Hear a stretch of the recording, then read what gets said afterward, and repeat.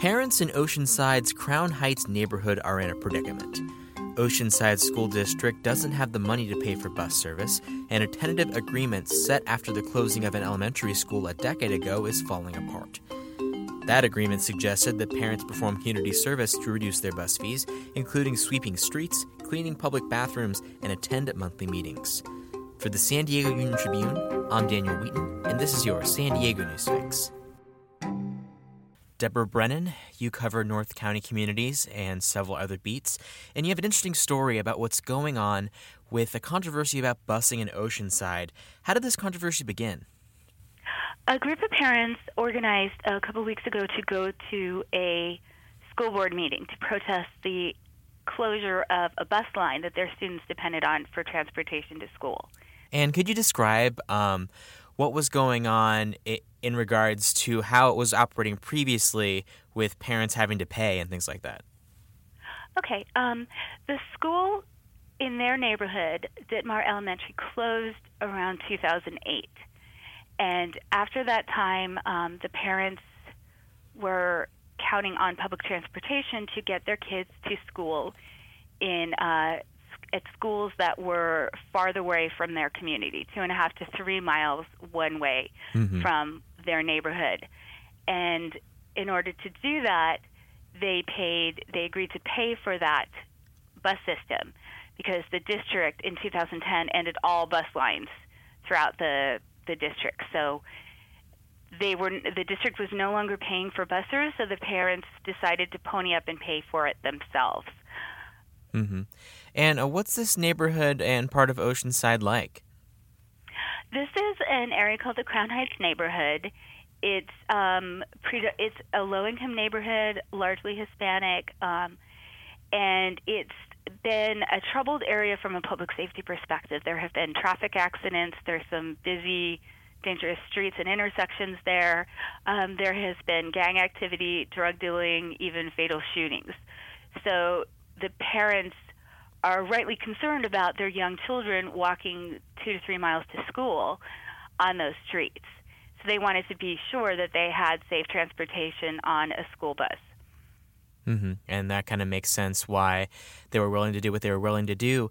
And there was actually instances of these parents having to do essentially community service work in order to reduce the fees of what they were paying. How did that happen? That sounds certainly strange. Right. Well, that came out as the parents were protesting the end to the bus line. Basically, they were beyond willing to do what they had to do. They were really desperate to make sure that that bus line remained so that their kids could get to school safely.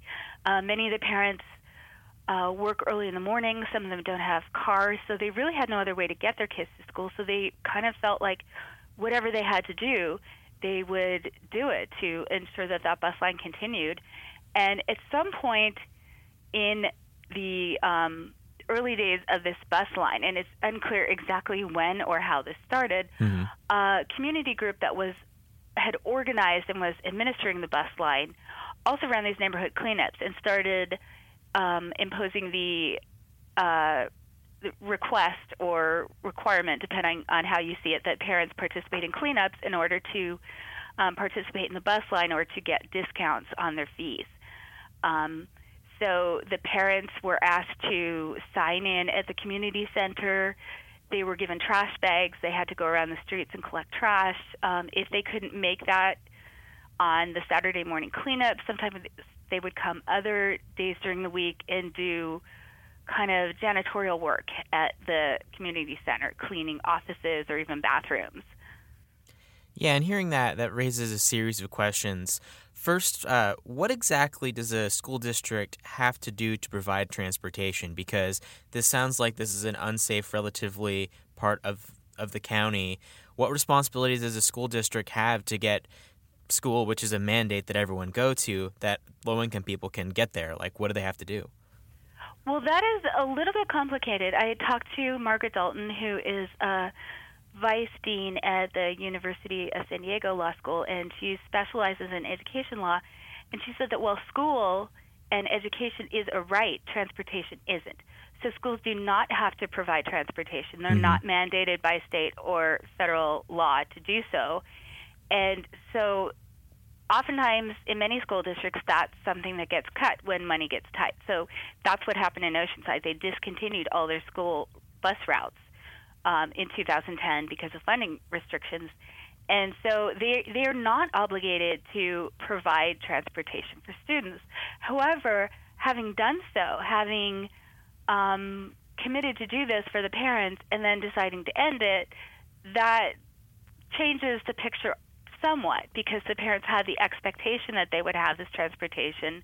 They say that they were promised it as a condition of the school closing, which is another point that's kind of in dispute here, whether the district ever promised that to them, whether they had to demand it in order to get it.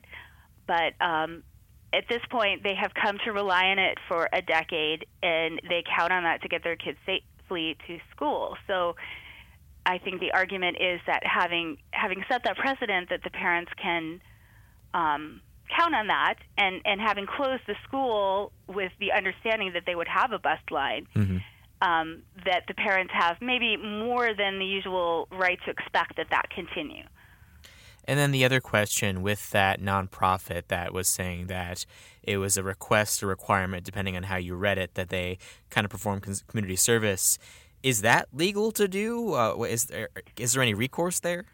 It's not clear whether that's strictly legal or illegal, but the city said when they found out that this was happening that they discontinued that practice. The school district said we would never request that of parents. We wouldn't require labor in exchange for a public service, such as school bus transportation. So it's very definitely unorthodox, and both agencies involved acknowledged it was improper. But how it came to be part of the program and who was overseeing that is kind of fuzzy and a bit of a hot potato between the agencies involved, with nobody really saying that they were responsible for that administration of the program while that practice was in place. Yeah, and hearing about that, honestly, it kind of sounds like feudalism or something, in which in order to get what you're, offered, you have to do this or that. It was certainly strange.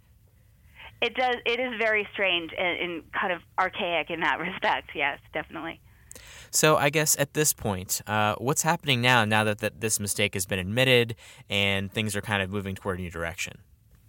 I think the parents' biggest concern, beyond any improprieties of what the program required of them in the past, is what's going to happen now. The school district is continuing the program this year, so kids will continue to get bus transportation this year. They will not offer it next year.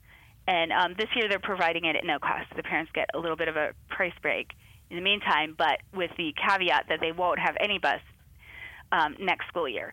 The parents are protesting and organizing to try to get the district to keep the bus line, even if they have to continue paying for it personally. But the district says they don't have any plans for considering that. They raised the point that since there is not bus service throughout the district, that there are other communities where kids also have long walks and a need for transportation but don't get it, so they can't justify providing it to one neighborhood and not others. So they say they have no plans to reconsider this. They say they're working with parents to try to see if they can place the students in other schools that are a little bit closer, maybe 1.2 to 1.4 miles away. Parents are still concerned that that's a long walk for young kids in a dangerous neighborhood. And there's also the issue of the kind of social disruption that causes to students when they have to change campuses with new teachers and new friends and new classmates. So that is not an alternative that the parents are very happy about. And at this point, what is the financial situation of the Oceanside School District? Has it improved at all in recent years? No, it is. They're in difficult situation. They completed a financial risk report last year that concluded that they are at risk of insolvency if they don't make major cuts of tens of millions of dollars in the next few years. And so they are working on trimming their spending in order to make up for that deficit spending. And this is one of the line items that they are deciding to cut, is this bus route. It seems like it's a no-win situation for all parties in this situation.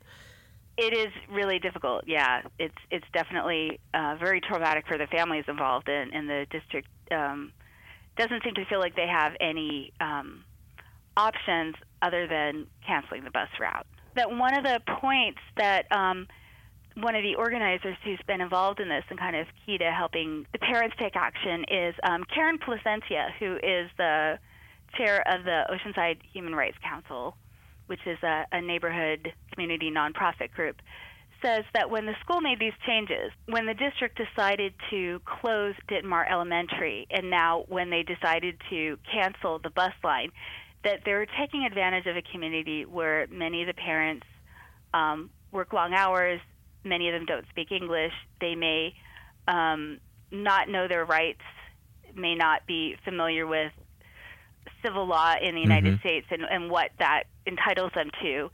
She feels like this is targeting a vulnerable population of people who weren't necessarily prepared to defend themselves or to advocate for their children. Mm-hmm. And that would explain why they went along with the kind of community service requirement, because they felt like they had to. Yeah, they probably felt like they had to do it. They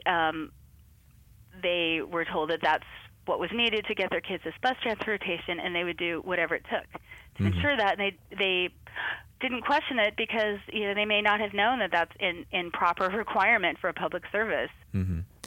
Yeah, seems like it's just one of the effects of poor budgeting. It kind of trickles down, hurts everyone.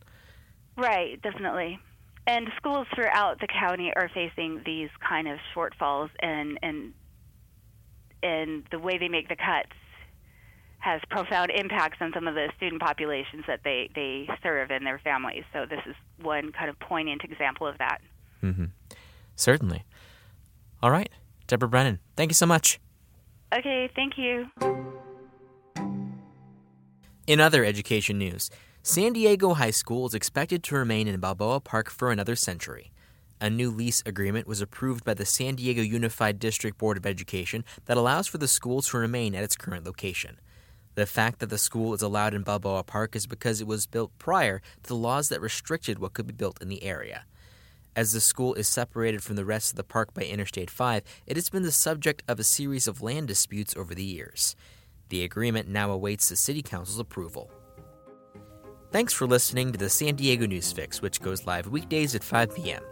Our creative director is Beto Alvarez, and our digital editor is Ricky Young. This podcast comes together with support from our creative studio and reporters throughout the newsroom. Please rate and review us on your favorite podcast app and support our journalism by signing up for our print and digital products at uniontrib.com/subscribe. Until next time.